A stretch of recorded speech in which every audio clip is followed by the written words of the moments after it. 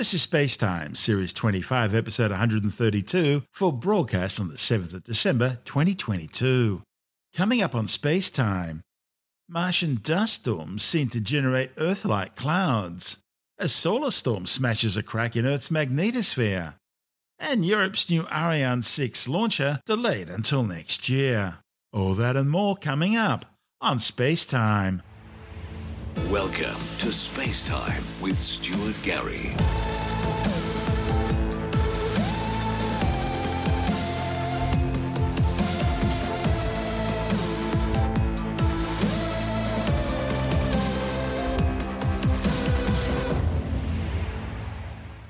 The European Space Agency's Mars Express spacecraft has revealed that the red planet churns up surprisingly Earth-like cloud patterns that are reminiscent of those seen in our planet's tropical regions. What makes this interesting is that Earth and Mars have vastly different atmospheres. The cold, dry atmosphere of Mars is composed almost entirely of carbon dioxide, while Earth's is rich in nitrogen and oxygen.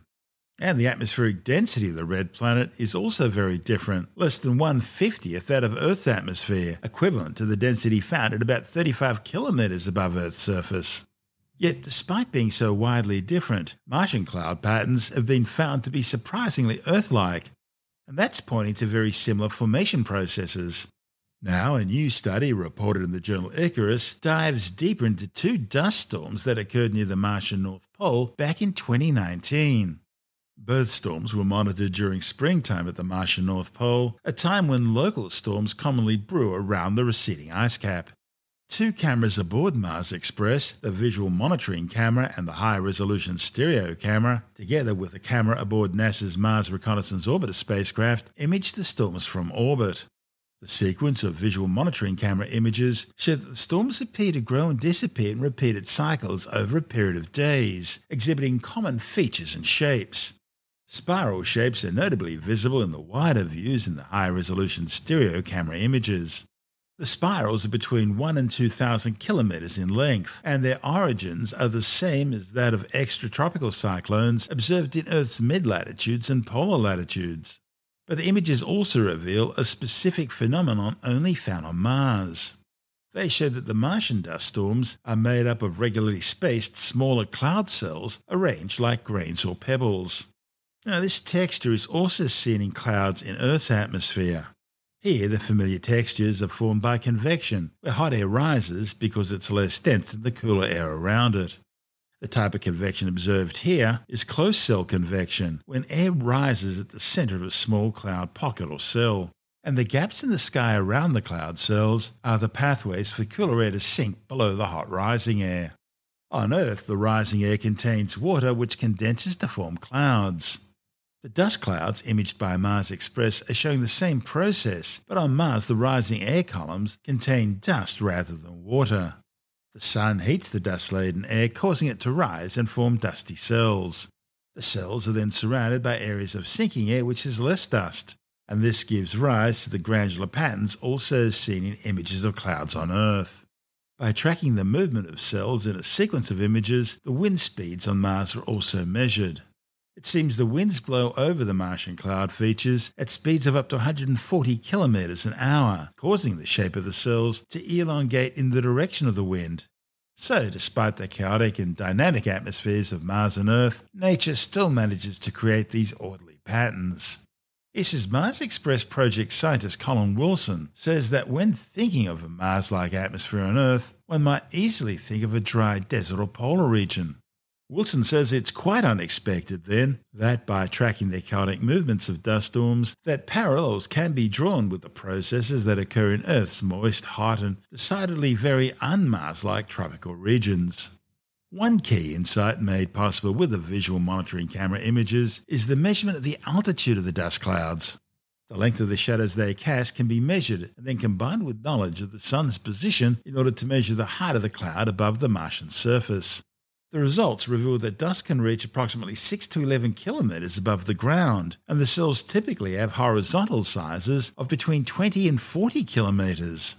Despite the unpredictable behavior of dust storms on Mars and the strong wind gusts that accompany them, scientists have seen that within their complexity, Organised structures, such as frosts and cellular convection patterns, can still emerge. Such organised cellular convection is not unique to Earth and Mars. Observations of the Venusian atmosphere by Venus Express has shown similar patterns. As well as understanding more about how planetary atmospheres work, understanding dust storms is relevant for future missions to Mars. That's because in extreme cases, dust storms can block out much of the light from the Sun from reaching the solar cells on rovers on the surface of the red planet. You may recall back in 2018, a planetary-scale dust storm not only blocked sunlight reaching the surface, but it also covered the solar panels of NASA's Mars Opportunity rover with dust. These two factors led to the rover losing electrical power and being forced to end its mission. It's the reason why the Mars Curiosity and Perseverance rovers are both nuclear-powered. Monitoring the evolution of dust storms, therefore, is crucial to helping protect future solar-powered missions and eventually manned missions to the Red Planet against such powerful phenomena. This is Space Time. Still to come, a solar storm smashes a crack in Earth's magnetosphere, and SpaceX's Dragon arrives at the International Space Station. All that and more still to come on Space Time.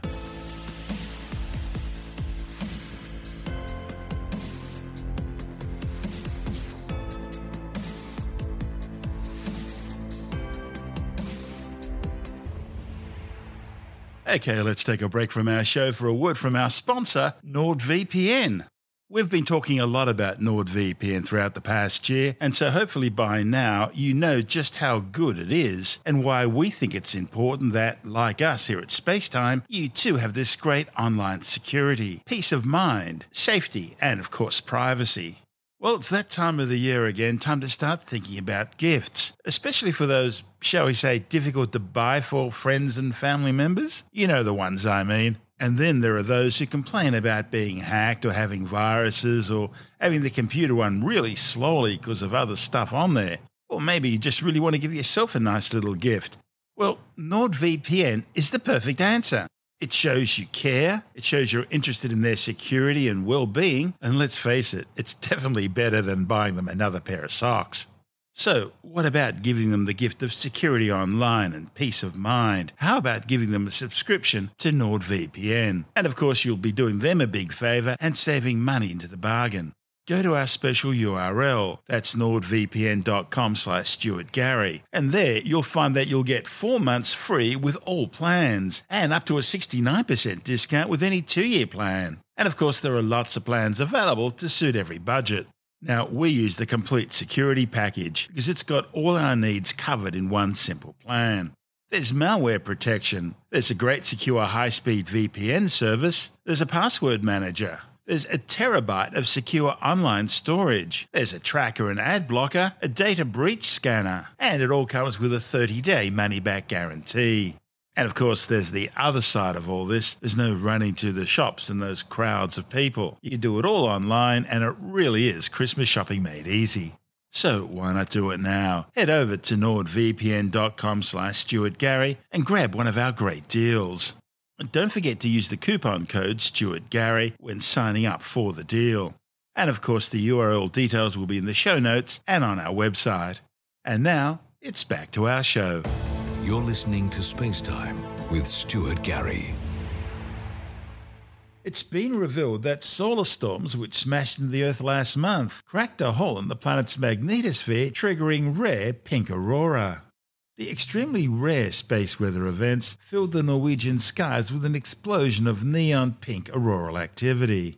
Aurora occur when high-energy charged particles, usually protons and electrons, generated during geomagnetic storms on the Sun, collide with the Earth's magnetosphere and are guided by the planet's magnetic field lines through the ionosphere, a region of charged particles. As these particles travel towards the north and south magnetic poles, they collide with oxygen and nitrogen atoms and molecules in the Earth's upper atmosphere. That causes them to excite and emit photons, giving off a glow and producing those colourful curtain-like displays known as the northern and southern lights, the aurora borealis and aurora australis. Now, the colours emitted depends on which particles are being ionised. Reddish-brown glows are caused by the collision of particles with a single oxygen atom in Earth's upper atmosphere, that's above 300 kilometres. Lower down, the commonly seen green hues are created by a single oxygen atom down to altitudes of about 100 kilometres. The kaleidoscope turns a whitish yellow beige when nitrogen is mixed in with the oxygen. An aurora will exhibit a pink, blue, red or even purple glow in the lower atmosphere, which is caused by the excitation of molecular nitrogen below 100 kilometres. That's what we've seen this time. Amazingly, the geomagnetic storm which triggered this sky show was caused by a relatively minor G1 class solar storm which slammed into the Earth on November the 3rd. Witnesses say the event lasted about 6 hours and also generated strong green aurorae during the evening. This is Space Time. Still to come. SpaceX's 26th commercial Dragon resupply mission arrives at the International Space Station. The maiden flight of Europe's new Ariane 6 heavy launcher delayed until next year. And later in the science report, a new study has found that witchcraft and Wicca are still widespread around the world. All that and more still to come on Space Time.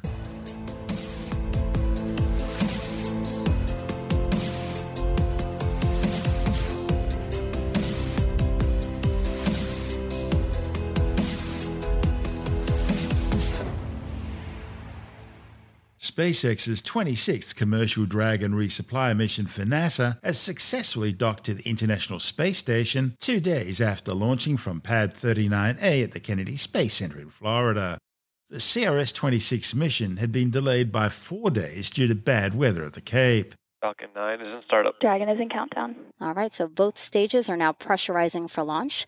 We will next hear at T-minus 45 seconds the SpaceX launch director Mike Taylor verifying go for launch. Go for launch. All right, range remains go for launch. Weather is a go. Today will be the first flight of both the booster and Dragon spacecraft. T-minus 30 seconds. At launch, the International Space Station will be 260 miles in altitude, flying south of Nuremberg, Germany. Stage 1, pressing for flight. 15 seconds. All right, here we go. T-minus 10, 9, 8, 7, 6, 5, 4, 3, 2, 1. Engines full power. And liftoff of CRS-26. Go Falcon and happy Thanksgiving ISS. That's right, liftoff of SpaceX's Falcon 9 rocket for the 26th cargo resupply mission, bringing new science experiments and solar arrays to the International Space Station.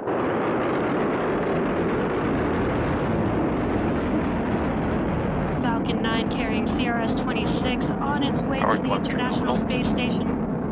We are throttling down the engines on the first stage, and this helps us prepare for max-Q, which is maximum dynamic pressure. It's the largest structural load that the vehicle sees on ascent. Max-Q. There's that call out that we passed through max-Q. We are coming up on a few events happening back-to-back. That's going to be MECO, or main engine cutoff, as the first event.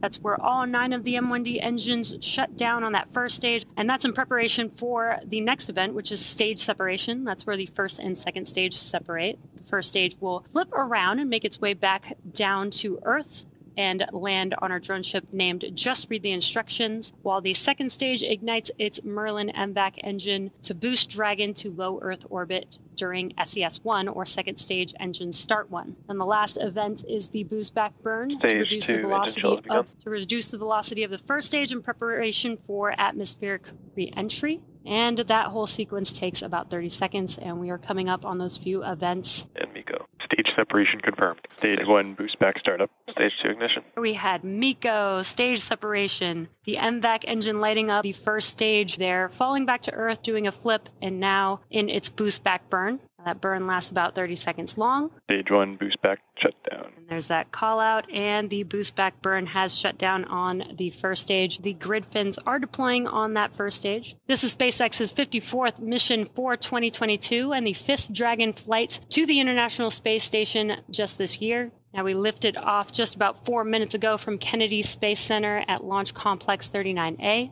So far, both vehicles on nominal trajectories. For the first stage, in order to make its way back to our drone ship, again, just read the instructions. It has a couple more burns to execute. The first is the entry burn. That's where 3 of the Merlin engines reignite. This entry burn helps to slow the vehicle down as it re-enters the upper part of the Earth's atmosphere. Now, the second burn is the final burn for the first stage. It is called the landing burn, and this is a single engine burn that brings the vehicle's speed down rapidly in order to touch down on the drone ship. Some bursts of gas, that is nitrogen gas burst for attitude control. 4 grid fins on the first stage. These are hypersonic grid fins positioned near the top of the first stage. So once it's in the atmosphere, stage 1 only uses the grid fins to steer as it makes its way back down to Earth. Stage 1. Now they orient the rocket. They orient the rocket during re-entry and guide the rocket. Stage 1 entry burn startup. Entry burn has begun on the first stage. And there you can see those engines shut down. That concludes the entry burn for the first stage. Again, next up will be the landing burn for that first stage vehicle. Stage 2 is still looking good. Burn beginning on the first stage. Again, this is a single engine, the Center E9 engine burn to help slow the vehicle down just enough to touch down on the drone ship. Stage 1 landing just burn. Read the instructions today. The landing burn has begun on the first stage. Falcon 9 touches down on just read the instructions. Landing leg deployed. Really awesome Stage 1 views there. confirmed. Falcon 9 has touched down. It's standing tall on just read the instructions there on your screen. Now, while this Falcon 9 just completed its first flight, it marks the 153rd successful landing for an orbital class rocket. Now, next up, we do have SECO 1 on the second stage. That's where the Merlin vacuum engine will shut down. And SECO 1, or second stage engine Stage 2 cutoff FPS 1. is saved. SECO. And there we heard the call out for SECO, that NVAC engine Nominal shut orbit down. insertion. And great call out there. That means we have confirmation of a good orbit for the second stage, still carrying the Dragon vehicle. Now we are T plus 9 minutes into the mission. Coming up on the last major task for stage 2, commanding separation of Dragon a couple minutes from now. CRS-26 will be joining the Crew 5 vehicle currently on orbit, so we'll be back to having 2 Dragon spacecraft docked at the space station. As for cargo, today we will be delivering more than 7,700 pounds of science, research, crew supplies, and vehicle hardware to the orbital laboratory and its crew. And to date, SpaceX has sent and brought back over 250,000 pounds of crew and cargo to and from the International Space Station. Some fun facts about Dragon. Dragon has 16 Draco engines, which have about 90 pounds of thrust each. But there are no Super Dracos on this vehicle, no seats, no life support systems, and that saves weight and space for faster refurbishment time, because this is a Dragon cargo vehicle versus a crew vehicle. Dragon also has fixed solar arrays on the trunk. The dark side is covered in solar arrays, and the light side is a radiator to cool the spacecraft. The Dragon can autonomously dock using its navigation sensors and centerline camera. We are just a few seconds away from Dragon separation from Falcon 9's second stage. Dragon separation confirmed. Dragon separation. And hearing those callouts as Dragon is drifting away from Falcon 9's second stage. The spacecraft's 3.5 tons of supplies, scientific equipment, and space station hardware included a second pair of International Space Station Rollout Solar Arrays, or IROSAs. They'll complement the 2 set up last year as part of an overall plan to increase the orbiting outpost's power supply by between 20 and 30%. A third set of IROSAs are yet to be flown up. Also in the CRS-26 manifest are moon microscope test kits for in-flight medical diagnoses. These include a portable handheld microscope and a small self-contained blood sampling staining device to provide diagnostic capabilities for the crew. To improve access to fresh food while in orbit, a new plant growth test unit called VEG-05 has been flown up. Following the success of earlier units growing green leafy vegetables, the new unit will focus on growing dwarf tomatoes. Also aboard is an extrusion experiment, which will use photocurable liquid resin to create structural shapes and forms that simply can't be produced on Earth because of the deformation caused by gravity. The Bionutrients 2 experiment tests a system using yogurt, a fermented milk product known as kefir, and a yeast-based beverage to produce key nutrients to supplement crews' supplies of vitamins, nutrients, and pharmaceuticals that have limited shelf lives. Then there's the Falcon Goggles hardware experiment. It'll capture high-speed video of a subject's eyes, providing precise data on ocular alignment and balance, which will be important for future space missions in which astronauts may encounter 3 different gravity fields: the weightlessness of space, the gravity on another planet, and of course Earth's gravity when they return. The thing is, these transitions can affect spatial orientation, head-eye and hand-eye coordination, balance and locomotion, and they cause some crew members to also experience space motion sickness. The Dragon's also carrying 8 CubeSats. These are loaded with a range of scientific experiments at different high schools, universities and space agencies. The Dragon cargo ship will remain docked to the Harmony Module Zenith port for about 45 days before returning to Earth loaded with completed experiments as well as return supplies and equipment, aiming for a splashdown off the coast of Florida. And just 5 days before the Dragon flight, SpaceX launched the Eutelsat 10B telecommunications satellite into geostationary transfer orbit aboard another Falcon 9 rocket, this time flying from Space Launch Complex 40 at the adjoining Cape Canaveral Space Force Base. A previous attempt to launch the satellite had been scrubbed a day earlier due to bad weather. The 6-ton Thales Alenia space-built satellite will provide broadband communications covering an area from the North Atlantic across to Asia, including vast areas of Europe, the Middle East and Africa. SpaceX used an expendable version of the Falcon 9 for this mission, sending the Eutelsat 10B to a high-energy supersynchronous transfer orbit, which will shorten the time it takes for the all-electric satellite to reach its final geostationary orbit using just its own thrusters. Of course, all the attention at the moment is on the 2 big American mega rockets, NASA's Space Launch System, or SLS, which has just flown the Artemis 1 mission's Orion spacecraft to the Moon, and SpaceX's soon-to-fly Starship Super Heavy, an even bigger rocket than the SLS, which is now being developed in Texas and could launch on its maiden flight later this month. But there are other players building big new launch vehicles. The United Launch Alliance is still developing their new Vulcan Centaur rocket. It was supposed to fly this year as well, but has now been delayed till at least next. It'll eventually replace both the Atlas V and Delta IV launch vehicles. And the European Space Agency are also developing their own new launch vehicle.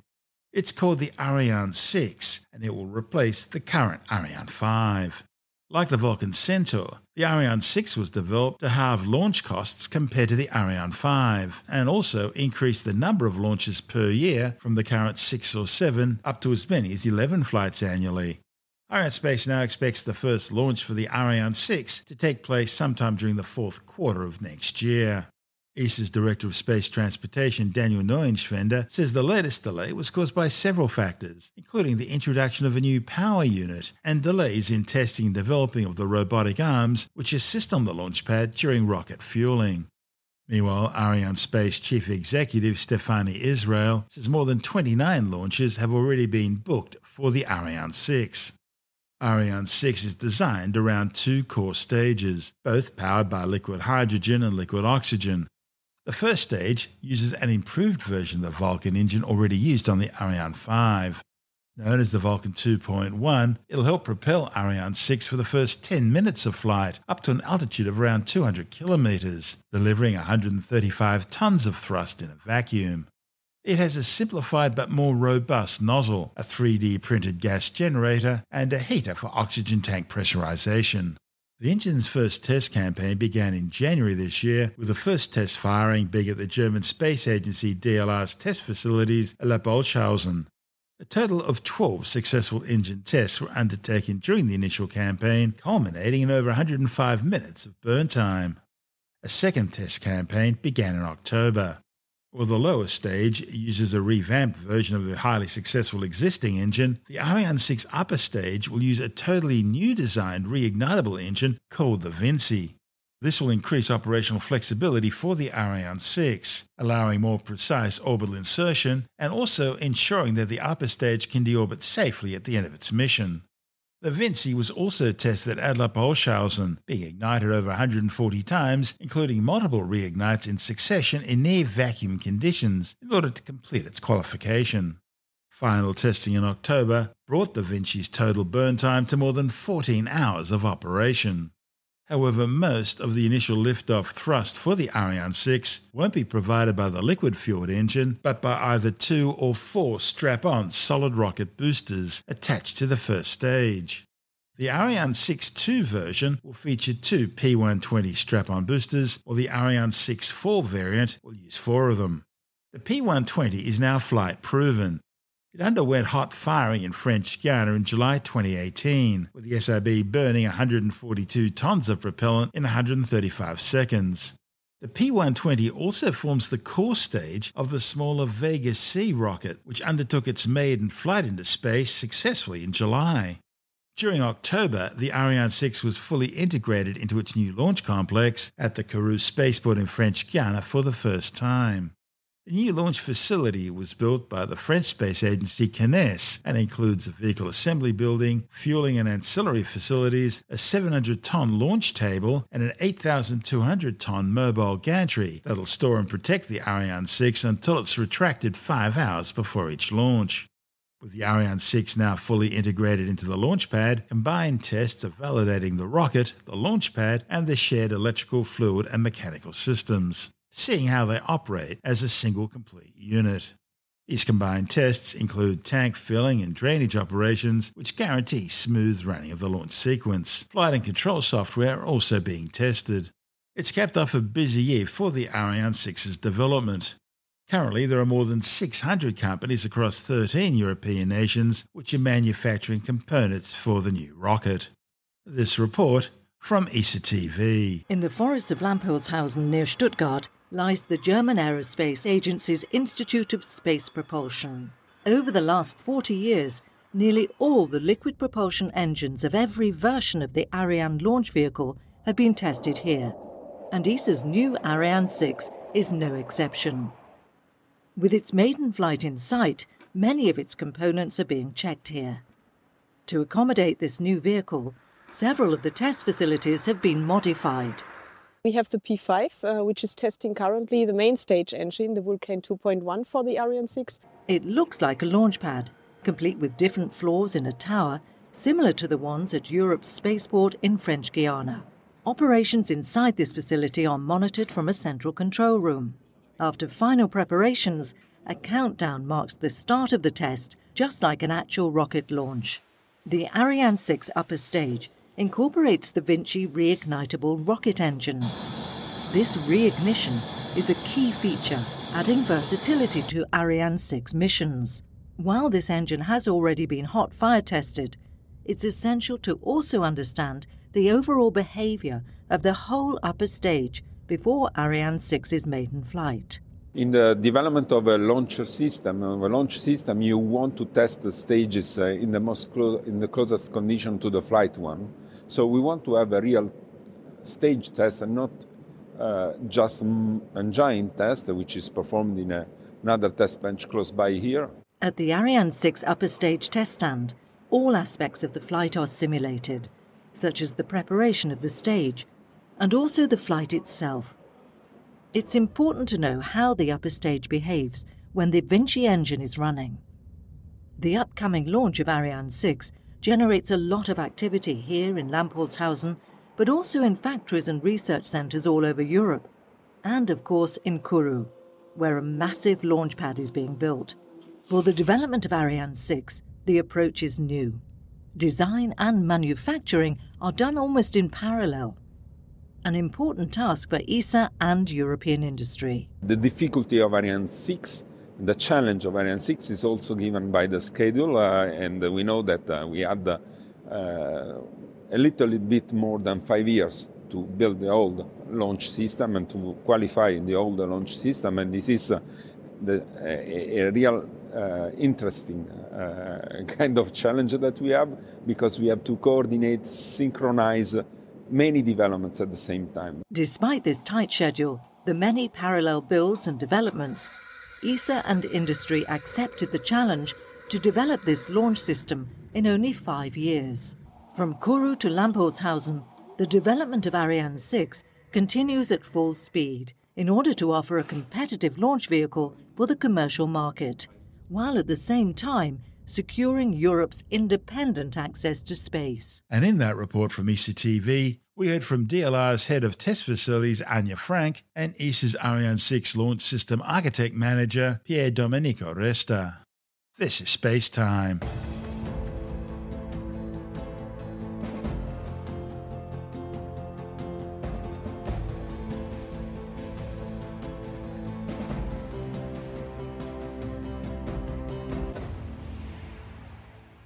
And time now to take another brief look at some of the other stories making news in science this week with a science report. A new study has found that the Moderna bivalent vaccine, which contains both the Omicron-specific and original vaccine mRNA, was able to generate a potent antibody response against the BA.2.75 Omicron Centaurus subvariant. The findings, reported in the New England Journal of Medicine, suggest that these vaccines also have the ability to work against emerging Omicron subvariants that are not contained in the vaccine. Scientists found the Omicron BA.1 containing bivalent vaccine mRNA 1273.214, which is currently authorized for use in multiple countries, elicits strong neutralizing antibody responses against Omicron BA.1 as well as the dominant BA.4 and BA.5 subvariants. But the Omicron BA.2.75 subvariant, which has been steadily increasing in prevalence in at least 36 countries, contains potential antibody escape spike mutations. And the new trial was designed to see how well the new bivalent vaccine worked against it. Almost 6.7 million people have now been killed by the COVID-19 coronavirus since it was first detected near China's Wuhan Institute of Virology around September 2019. However, the World Health Organization says the true death toll is likely to be over 15 million, with there now being some 650 million confirmed cases globally. Meanwhile, the Lancet Commission, a panel of world-leading experts in policy and disease management, estimates around 18 million people have now died because of COVID-19. A new study suggests that a good cup of black or green tea may be even better for you than previously thought. The findings, reported in the Journal of Arterial Sclerosis, Thrombosis and Vascular Biology, suggest that thanks to flavonoids, a daily cuppa could help you enjoy better cardiovascular health in later life. Flavonoids have long been known to have many health benefits. However, the new research by scientists at the Edith Cowan University shows that they may even be better than previously thought. And if you're not a tea drinker, don't worry, there are lots of other things you can add to your diet. Flavonoids are naturally occurring substances found in many common foods and beverages, including apples, nuts, citrus fruits, and berries. A new study has found that witchcraft and Wicca are still widespread around the world.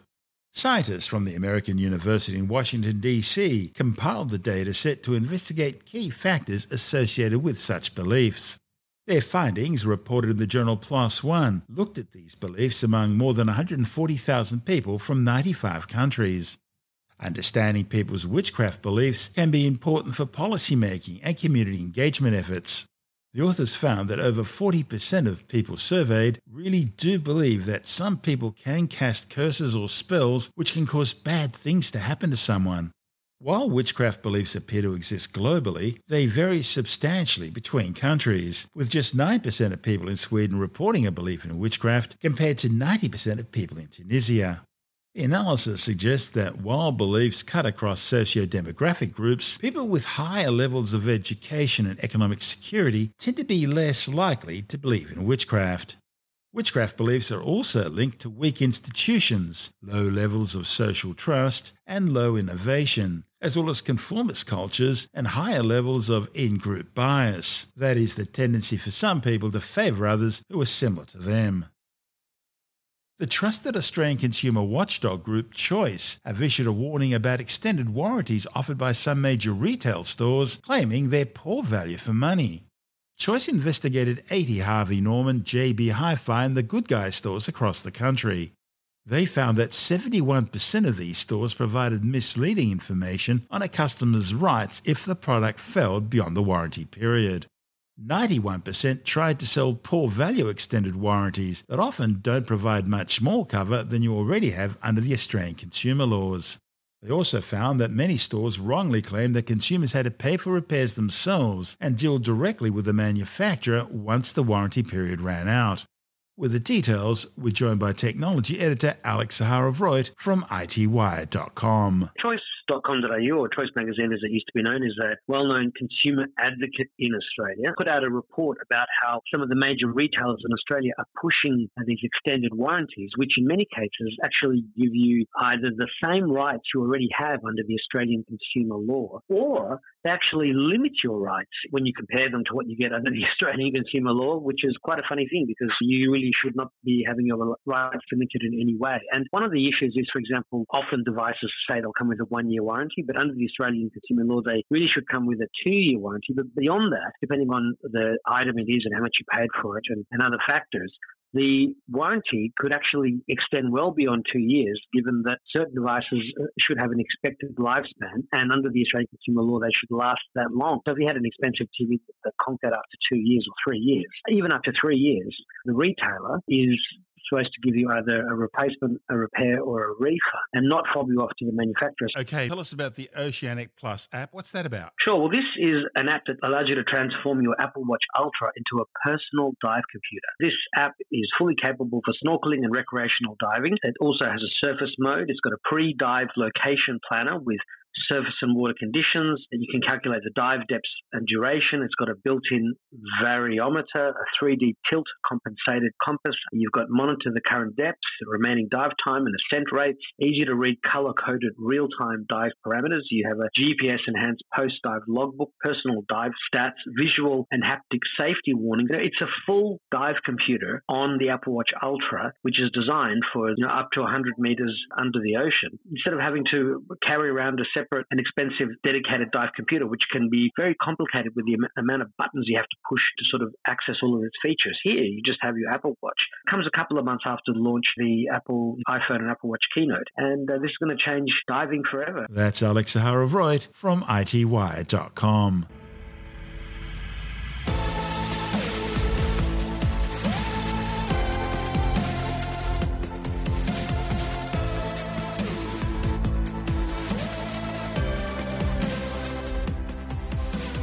And that's the show for now. Spacetime is available every Monday, Wednesday and Friday through Apple Podcasts, iTunes, Stitcher, Google Podcast, Pocket Casts, Spotify, Acast, Amazon Music, Bytes.com, SoundCloud, YouTube, your favorite podcast download provider, and from spacetimewithstuartgary.com. Spacetime's also broadcast through the National Science Foundation on Science Zone Radio and on both iHeartRadio and TuneIn Radio. And you can help to support our show by visiting the Spacetime store for a range of promotional merchandising goodies, or by becoming a Spacetime patron, which gives you access to triple-episode commercial-free versions of the show, as well as lots of bonus audio content which doesn't go to air, access to our exclusive Facebook group, and other rewards. Just go to spacetimewithstuartgary.com for full details. And if you want more Spacetime, please check out our blog, where you'll find all the stuff we couldn't fit in the show, as well as heaps of images, news stories, loads of videos, and things on the web I find interesting or amusing. Just go to spacetimewithstuartgary.tumblr.com. That's all one word, and that's Tumblr without the E. You can also follow us through @StuartGary on Twitter, @SpaceTimeWithStuartGary on Instagram, through our Spacetime YouTube channel, and on Facebook, just go to facebook.com/Spacetime with Stuart Gary. And Spacetime is brought to you in collaboration with Australian Sky and Telescope magazine, your window on the universe. You've been listening to Spacetime with Stuart Gary. This has been another quality podcast production from Bytes.com.